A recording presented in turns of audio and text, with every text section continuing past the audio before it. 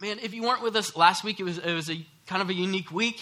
We kind of got this call last minute that our speaker wasn't able to be here, and we had to pivot like the night before. But man, God just absolutely met us here.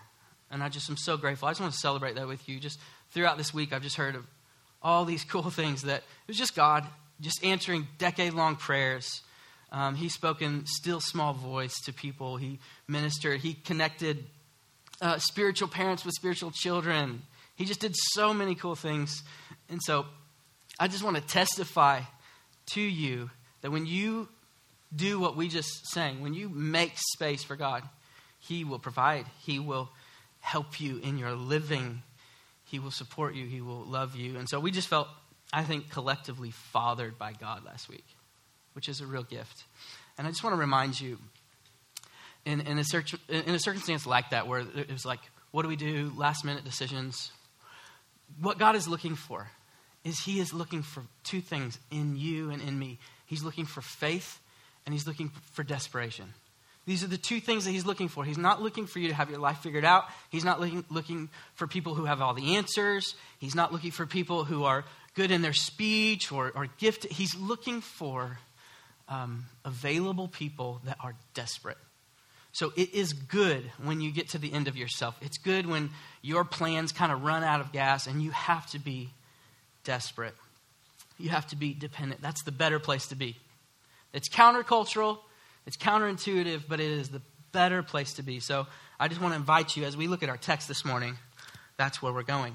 I'm encouraged by the hunger, the spiritual hunger of this church. I'm also encouraged that you all are saints. And saints can always get something out of any circumstance and any sermon.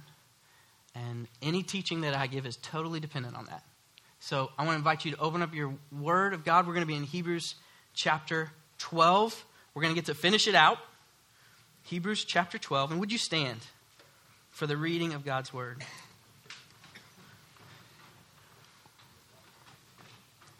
Hebrews chapter 12, and we're going to be in verses 18 through 29. And it'll be on the screen behind me if you don't have your copy of God's Word. A kingdom that cannot be shaken. For you have not come to what may be touched, a blazing fire and darkness and gloom and a tempest and the sound of a trumpet and a voice whose words made the hearers beg that no further messages be spoken to them. For they could not endure the order that was given. If even a beast touches the mountain, even an animal touches the mountain, it shall be stoned. Indeed, so terrifying was the sight that Moses said, I tremble with fear. But you have come to Mount Zion and to the city of the living God, the heavenly Jerusalem, and to innumerable angels in festal gathering, and to the assembly of the firstborn who are enrolled in heaven, and to God, the judge of all, and to the spirits of the righteous made perfect, and to Jesus, the mediator of a new covenant, and to the sprinkled blood that speaks a better word than the blood of Abel. See that you do not refuse him who is speaking. For if they did not escape when they refused him who warned them on earth, much less will we escape if we reject him who warns from heaven. At that time his voice shook the earth, but now he has promised yet once more, I will shake not only the earth, but also the heavens. This phrase, yet once more, indicates the removal of things that are shaken. That is, things that have been made, in order that things that cannot be shaken may remain. Therefore, let us be grateful for receiving a kingdom that cannot be shaken, and thus let us offer to God acceptable worship with reverence and awe, for our God is a consuming fire. This is the word of the Lord. You can be seated.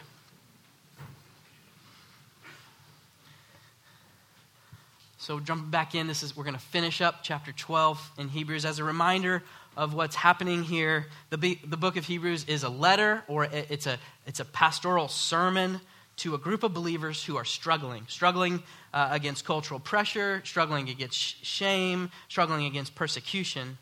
And this powerful pastoral letter crescendos in chapter 12. It crescendos in chapter 12, and we see the kind of the strongest warning, encouragement, exhortation yet in today's text.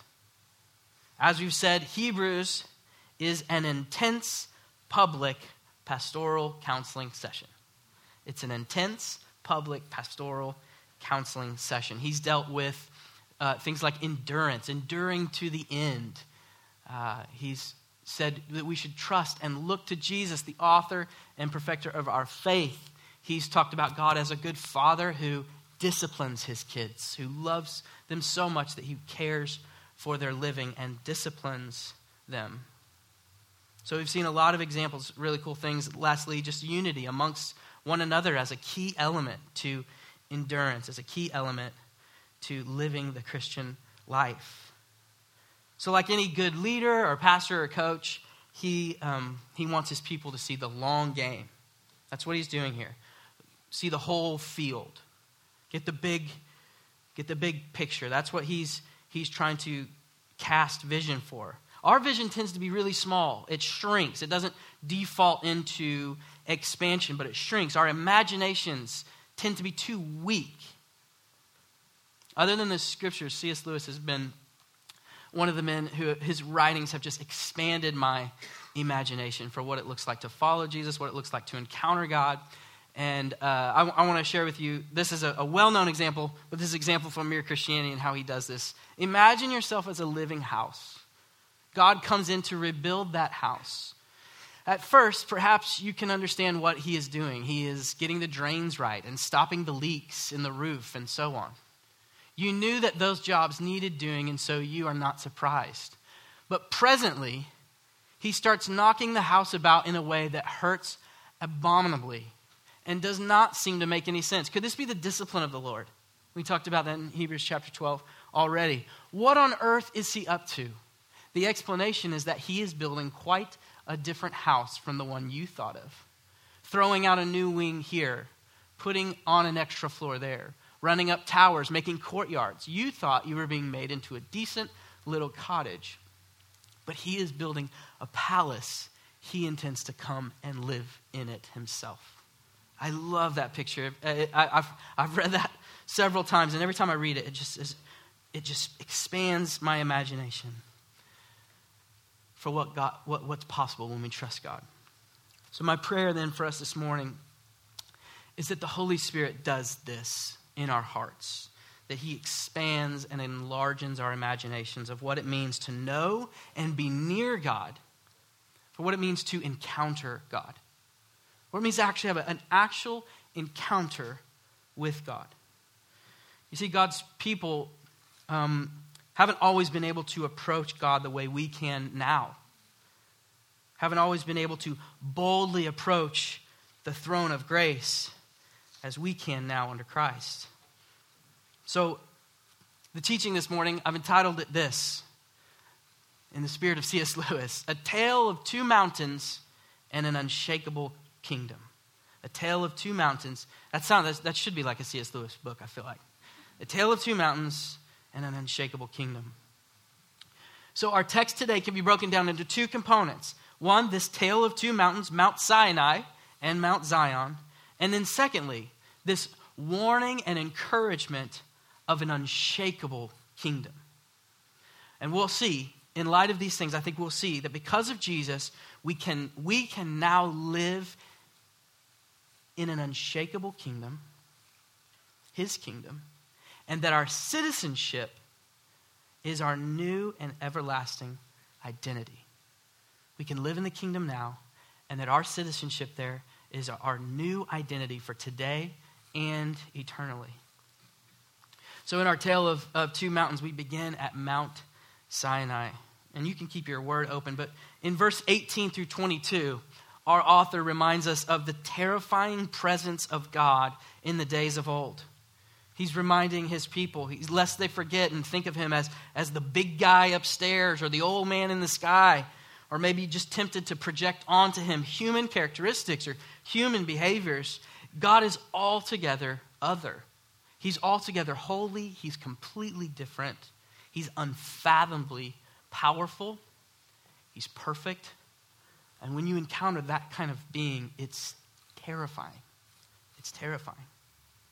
So he's reminding his people. In the first 5 verses here, he's recounting the Old Testament story of God's people at the base of Mount Sinai, where God is giving Moses and them his law, establishing his continued covenant with his people. And we know this as the Old Covenant. This is the continuation and continual establishment of the Old Covenant. Our author is reminding the people not just of the facts of the story, but the tone of that day, the nature of that encounter with Yahweh. It hadn't always been very pleasant to be near God as sinners. Here, the presence of God is described as what? Something that can't be touched. A blazing fire, a darkness, a gloom, a hurricane, a tempest, even a trumpet blast like the sound of a war horn, or the coming of a terrifying king or army. One that the hearers begged to stop, begged not to hear. This is Exodus 20 here, and it's really just quoting. This is the people of God talking to Moses, and they said, Moses, you speak to us, and we will listen, but don't let God speak directly to us, or we will die. This is the sentiment of most all who encounter God as sinners. You're shaken to the core. It's shattering. Every time the presence of God came to a place, it is fatal to draw near. This is intense. It's fatal to draw near that kind of presence, this kind of pure and awesome God. Why is that? Why is this happening? I believe it's the same reason we love in every movie or in every book that we read where the bully or the antagonist meets the power of the hero of the story. Up until that moment in the story, it seems like the antagonist has the upper hand, right? Kind of walking in arrogant confidence that he or she has life figured out. Their identity secure and being in control of everything and everyone. They're domineering, toxic. But then they get into the presence of a greater power, a stronger being, a pure archetype, the superhero. And they fall apart. You know the scene, right? It's happened in a million times in a million stories. They scamper off terrified. They're shaken. They're shattered. They're utterly defeated. And this is the picture of us encountering God. This is why that resonates. This is the picture of us encountering God the way that we are, because of pride, because of sin. We spend our lives spinning narratives and identities that make us feel strong and that make us feel secure, in control. And we insulate those narratives by surrounding ourselves with people on the same selfish journey. This is how we tend to live our lives. And we'll do things like, we'll admit that we're not perfect, right? But how do you use self-talk? How do you self-love? You say, I'm not perfect, but I'm pretty good. We're pretty good people, pretty good family. We've done well. We've worked hard for what we have. We're pretty wholesome, moral. Not perfect, but certainly not as bad as this guy. We perform well under pressure. We're all right. We're going in the right direction for sure. But when we get into the presence of God, when you encounter the perfect, holy, righteous God, your whole view of yourself falls apart. Has anyone experienced this? When you just get around the presence of God, the only thing that can come out of your mouth is repentance. Your whole worldview falls apart. Your whole approach to life falls apart. You're all of a sudden totally aware of all the lies that you've been living in. You're undone. Your true wicked identity is revealed. You're shattered. In the Bible, anyone who encounters or gets near God, or even an angel of the Lord, utterly falls apart. Utterly falls apart.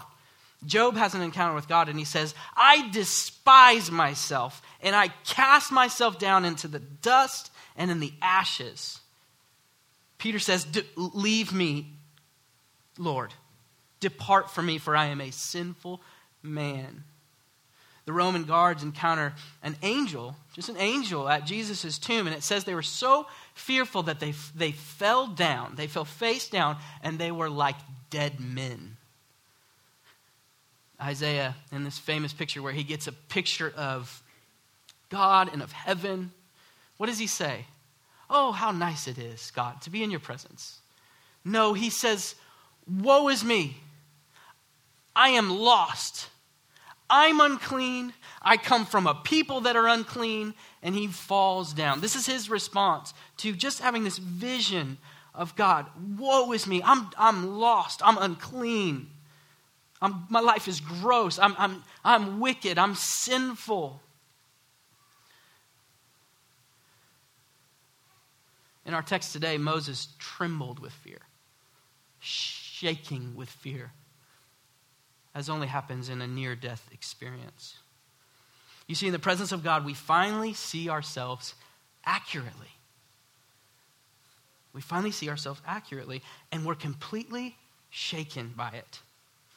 Our denial runs out, our justification runs out, and we see our sin, and we can no longer lie to ourselves about who we are.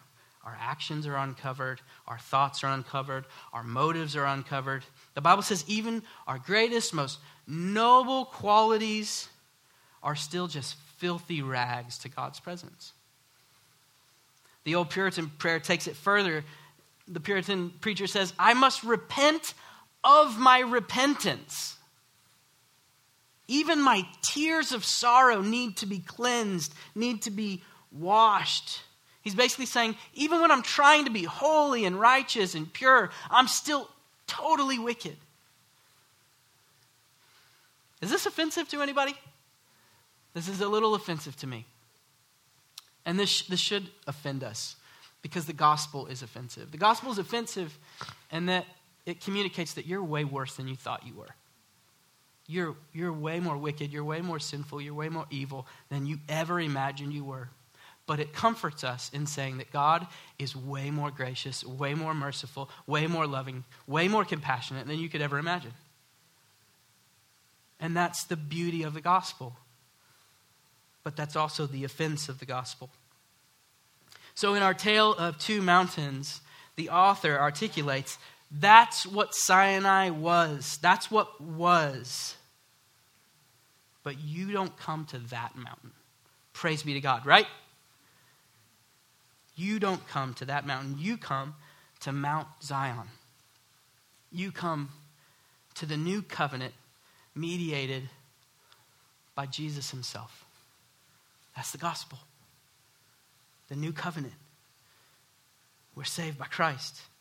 So remember his audience here. They're Jews that have come out of Judaism and they've begun to follow Jesus as the Messiah. So there's this sense in which when he says, you have come, that he's saying to them, you have come and you have left Sinai. You've left it in the past. You've left Judaism. You've let him, as we sang, get rid of religion. Get rid of tradition that's dead and dying. And you've now come to Zion. You've now come to Christianity. You've now come to God himself. And he's saying, remember that. Remember that. You come to the city of the living God. A city full of pardon. A city full of peace. It's a city full of promise. And excuse the alliteration, but it is a city that is partying. It's a city that is having one giant party. Verse 22 says this: come to a place where there is innumerable angels in festal gathering.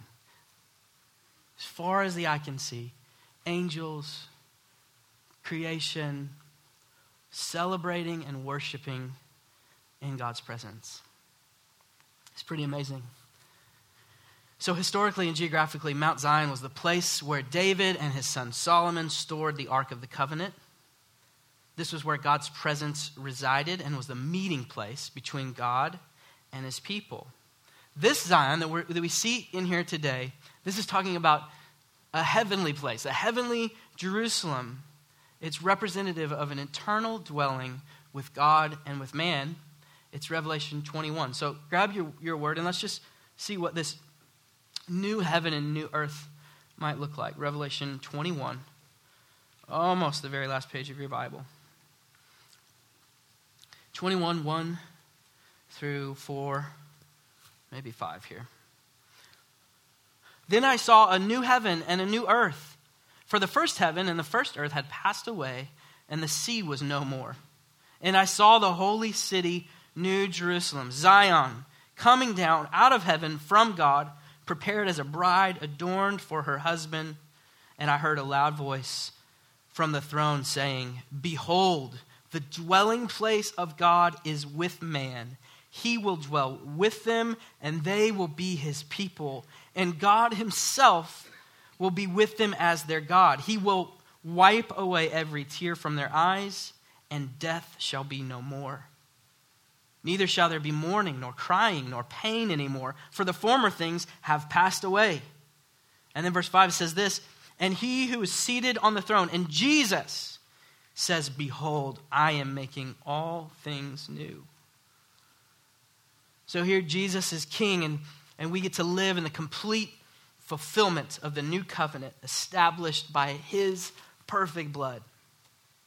It's blood that speaks a better word than Abel. We see this in verse 24. You remember chapter 11? This is that great cloud of witnesses. Abel was the first name mentioned. He was the first name mentioned on a long list of martyrs that died for the truth. And that truth is this, that God accepts men and women according to their faith. Their faith in what? Him. Namely, Jesus. So when Jesus' truly innocent blood was spilled, we can now in faith worship him as the object of our faith and walk with him. This is how we have relationship with God today and forever. Today and forever. So our author sets these two mountains kind of side by side so that we can continue to see what? What's our theme? Jesus is better. He's still saying the same thing. These two mountains, see how Jesus is better. See how Jesus, being Zion, bringing Zion to fruition, he's better. The new covenant is better than the old covenant. Don't revert back to your old ways. Don't revert back to religion. Don't revert back to Judaism. It's dead. But what is alive is this new kingdom. Jesus is better. The new covenant is better, in which Christ is their mediator. So the second part of this text is verse 25 and 27 here. Our author issues this final warning. And basically he says this, don't refuse him who is speaking to you. Hear the voice of God. Don't you want to hear God's voice? It's the most true thing you could possibly hear. Hear God's voice. It reminds me of Isaiah 55. And we even sang some of it. The psalm references, come everyone who thirsts, come to the waters. And he who has no money, come, buy and eat. Come buy wine and milk without money and without price. Why do you spend your money for that which is not bread, that which doesn't sustain you? You labor for that which does not satisfy. He's saying, why do you look to the temporal things for wisdom and provision? And then verse 6 says this, seek the Lord while he may be found. Call upon him while he is near. So this indicates that there's going to be a time in which he is not available to you. He cannot be found by you. And he is not near. Seek him now. The warning is here. Seek him now. Don't refuse him now. Listen to his voice. Why is he saying this? Verse 23 calls God the judge of all. It seems a little out of place. This is a celebratory scene. It seems a strange thing to say God the judge in the middle of all that. Kind of a sobering name for God, title for God. But he's setting us up. He's setting the listener up to what he's about to quote. He's about to quote the book of Haggai in verse 26 here. And he does, and he says, "Yet once more I will shake the earth and the heavens." Yet once more I will shake the earth and the heavens. This is pointing to a final judgment. The final judgment prophesied in Haggai, where God will shake both the heavens and the earth, so that what remains is only that which is eternal. So our author is using this apocalyptic rhetoric, right? He's stirring a sense of urgency. He's trying to emphasize this is so important. This shaking is God's judgment. And this is really what this passage is getting us to. You know why Isaiah was so shaken? Because he felt judged. His life was, in the moment like that, just judged. And he all of a sudden knew who he was, saw who he was, and had to be cleansed, had to be saved. If you've ever, this idea of shaking, if you've ever built anything with wood, if you've ever built a chair or a table or a desk or a shed, what's the first thing you do when you're done? You kind of grab it and you right? You give it a shake. Is this thing gonna last? Is this thing gonna hold up? Right? It's kind of what we do when we want to figure out what is going to remain, what's going to be strong. Another example is maybe if you've packed a trailer or you've packed the back of a truck, that tie down, what do? It's a law of nature. You grab it, shake it, and say, that ain't going nowhere. It's a law of nature. I've never seen someone just walk away from a trailer and not say anything. They have to come back and go, yeah, that's not going anywhere. Just arrogance, mattress on top. Not going anywhere. But we shake it. We figure out, is this going to last? Is this going somewhere? And that's the shaking that's taking place here. The shaking of the earth to expose what's eternal, to expose what's temporal, to expose what will last, what will remain. It's sobering. It's this idea that God, the judge, will one day end the world as we know it. And heaven and earth will want to flee from this consuming fire. That's the name given to God at the end of this chapter. For he is a consuming fire. And heaven and earth will want to flee under the weight of his glory. It will be Sinai all over again, but much worse. Eternally shattering. Eternally shaking. Who will remain? That's our question this morning. Who will remain? Only those who follow and serve King Jesus. Only those who follow and serve King Jesus. Because those who are in Christ are what? They're citizens of a different kingdom. They're citizens of the unshakable kingdom.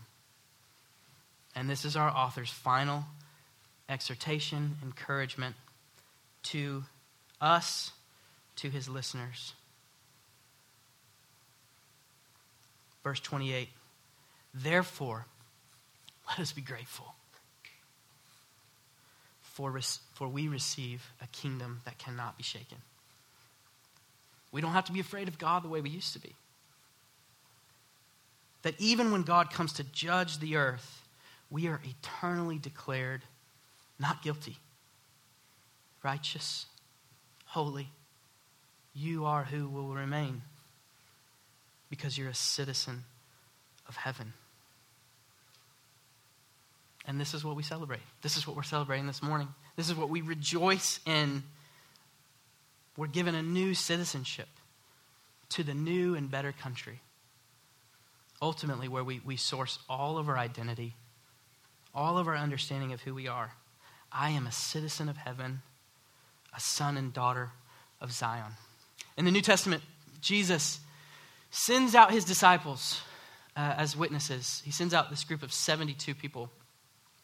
And they go out and they minister, and miracles are happening. And they come back to Jesus after they've ministered in these different places, in these different cities, in these different lands and towns and villages. And you can just see the scene. They're like high-fiving each other. They're like, did you see that? And did you see that? And man, this happened and that happened. And they come to Jesus and they say, Lord, even the demons were subject to us in your name. We just killed it out there. It's awesome. And Jesus says this, do not rejoice in this, that the spirits are subject to you, but rejoice rather that your names are written in heaven. So Jesus gets really serious with his disciples as they celebrate something like this. And he says, don't find your joy in what you accomplish or what you can achieve. Don't get a sense that you're somebody from what you can do because of those things. That's a dead end. That's a dead end. We do this all the time, though. We do this all the time. We rejoice in, we celebrate, we find our identity in the house, the job, the car, the wife, the husband, the kids, the clout, the power, the influence, the vacations, our beauty, the ministry, the intellect, the degree, the cause to fight for, the salary I've worked hard for. We say, now I'm somebody. I sold the business. Now I'm somebody. Now I have value. And Jesus is saying, don't build your identity on any of those things. All of those things can go away in a moment. And then what do you have? Rejoice rather that your identity is in your homeland. Your identity is written in the Lamb's book of life. Your name is there, secure forever, now and forever. Heaven. I think as believers we can acknowledge when we log online, when we get on social media, when we watch movies, get on Netflix, look at the world, the news, that this isn't our home. It's not how it should be. It's not how it should be. I want to celebrate this week the ruling of Roe v. Wade.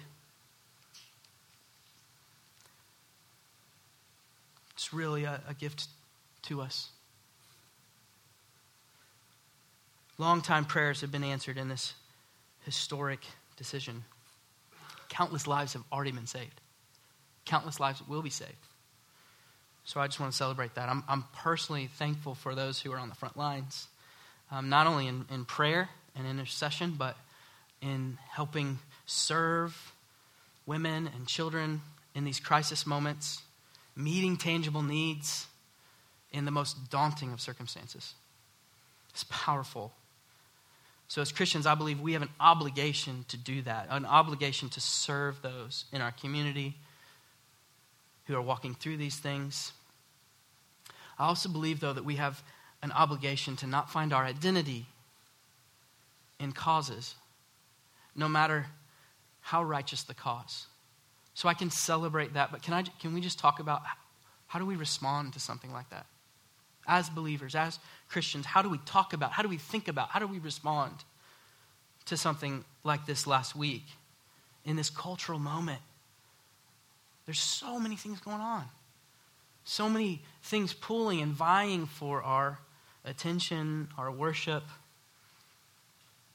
If we find identity in causes, even if they're the most righteous cause, what we will tend to do is we'll begin to objectify and vilify people who disagree with us. We'll say they're in the way. And we'll lose sight of the commandment that says love others, including your enemies, as yourself. What an insane thing.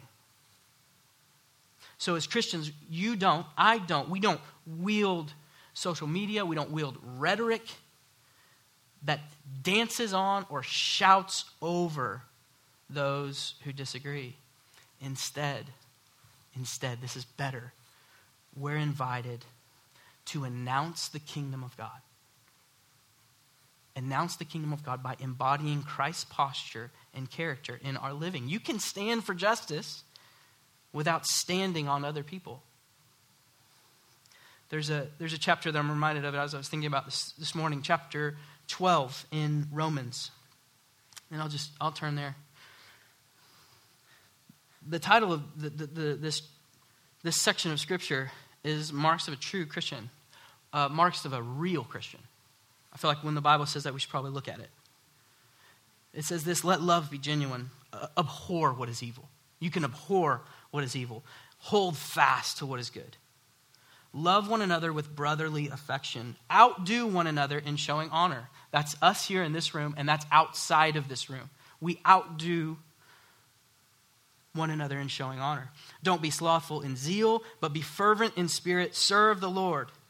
Rejoice in hope. Be patient in tribulation. Be constant in prayer. Be constant in prayer. Contribute to the needs of the saints and seek to show hospitality. Bless those who persecute you. Bless those and do not curse them. Rejoice with those who rejoice and weep with those who weep. It doesn't say, there's no caveat that says weep with people that are only weeping about something that's justifiable or that's true. It doesn't give that caveat. I wish it did, but it doesn't. It makes it even more difficult to sit with someone like that. Maybe that you absolutely disagree with. Live in harmony with one another. Do not be haughty, but associate with the lowly. Never be conceited. Repay no one evil for evil, but give thought to do what is honorable in the sight of all. And then verse 18, if possible, so far as it depends on you, live peaceably with all. So we announce the kingdom of God by embodying Christ's posture. We announce the kingdom of God by living peaceably and compassionately with others in an argumentative and polarizing culture. And that is our culture. We only know how to communicate through argument. It's horrible. It's not an atmosphere of Christian love. And so we get to announce the kingdom in a different way. We don't have the pressure of building the kingdom, right? Jesus says, I will build my church. But we do get the invitation to announce the kingdom. There's a lot of freedom in that we get to announce the kingdom. So a Christian doesn't win. A Christian woos. A Christian invites. We announce the unshakable kingdom by having Christian courage and not living in fear. Fear demands that we fight or flee. Kind of gives us those options. But Christian courage reminds us that Jesus protects us and is in control of everything. And this releases us to sacrificially love one another, including those who oppose us, or maybe even those that are hostile towards us. So you can hold strong convictions. There's nothing wrong with that, while also being gentle and relational to those that God has put you around. It's good news. He doesn't say, man, I'm looking for some bulldogs out there. He invites us into gentle work, gentle invitation towards others. So it's good and right to find righteous causes, and Jesus stands for those that are oppressed and those that are wrongfully accused and those that are in some sort of situation that's unjust. It is right, but it's just a bad identity. So Jesus has this in mind when he says, casting out demons. I mean, he calls his disciples to do that. But he says, don't rejoice in that. Rejoice rather that your name is in heaven. That's your identity. So it frees us from having to find identity in causes, which is so tempting for us as believers. It's tempting for me. Some soapbox, something that's genuinely important, but not where my identity should be found. So where do we get our identity? Where do we get our identity? One that's unshakable. You receive it. That's the good news of the gospel. You receive it as a gift. Our text calls us this morning, one of the names of this gathering as the assembly of the firstborn. Being firstborn in this culture meant that you were to inherit everything. It was the way families preserved their standing in society, not dividing up their wealth between their children. So if you were firstborn, It wasn't that you were really working hard or inventing something or saving money. In essence, you were born rich. You were born secure. And this is how we get to see ourselves in Christ. Firstborn. In him, it's possible to have an unshakable identity. In Christ, God gives us a whole new identity structure. Your inheritance is guaranteed. You are absolutely accepted by God. Good news, right? You're absolutely accepted. It's unshakable. It's irreversible. So I have to ask this question, and this is where we'll end. But how are you finding your identity now? Who are you? Who are you? I want to steal something from Tim Keller. He says this about just, we're confused. Our identities are real messed up, even in the church. And he says this. He says, on this confusion, you are the accumulation. This is how we tend to find our identity. You're the accumulation of what everybody has always said about you. Everything they've said. Your father, your mother, your teachers, your coaches, your friends, your siblings, your coworkers, your spouse, your bosses, your employees. Everything ever said about you. Everything ever said to you. It's how you define yourself. And many of those things you want to be true. And many of those things you don't want to be true, but you're afraid they are. And it's so conflicting. It's confusing. It's shakeable. But this is what I think God's word is for us this morning. And as I've worked through this text, this is what I feel like his word is for me, for us as a people. That God wants to break through those lies, those labels, those identities. And he wants to establish something in you that's unshakable.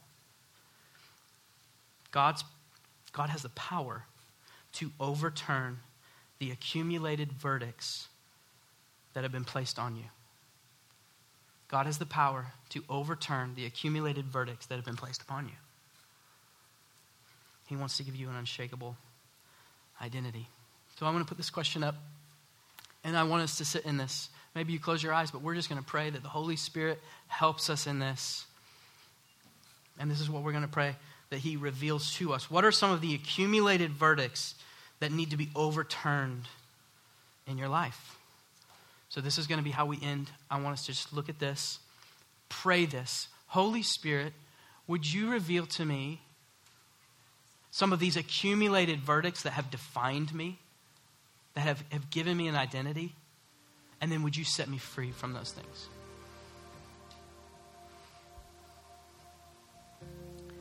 You see, there was another Sinai that our scriptures talk about. On the night Jesus was crucified, it says the earth shook. The sky darkened, a tempest, a gloom. Graves opened up.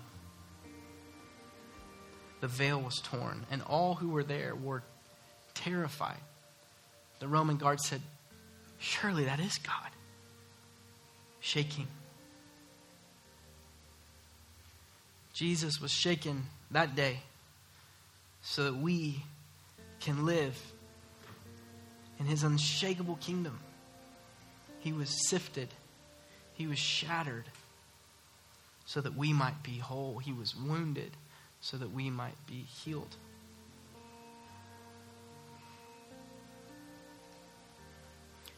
Father, I ask that this is what compels us to live and take advantage of every heartbeat and every breath. That you yourself came to us in Jesus and said, "I'll be shaken so that you can be steady and unshakable, so that you might remain." You offered your life in place of ours. So God, may that fuel every single thing that we do.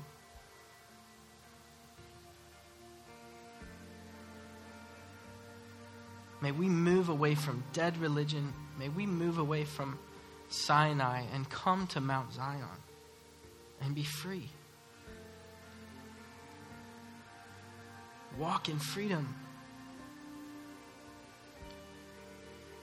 God, I pray that you would just seal what you're doing. And this week we would be just intoxicated by you and your presence, and that we would revel in the fact that we get to just boldly come to you. And from our beds and in our cars and in our walking around and our doing the dishes and our changing the diapers and our doing all the things that we do, we can just call out to you and say, God, I need you. I long for your presence. I need your voice. Would you speak? And you, in your word, and in these moments of prayer, you speak gently to us and tenderly. And you remind us that we are citizens of heaven in an unshakable kingdom that will remain forever. May we find our identity there, totally and completely. In Jesus' name we pray. Everybody said,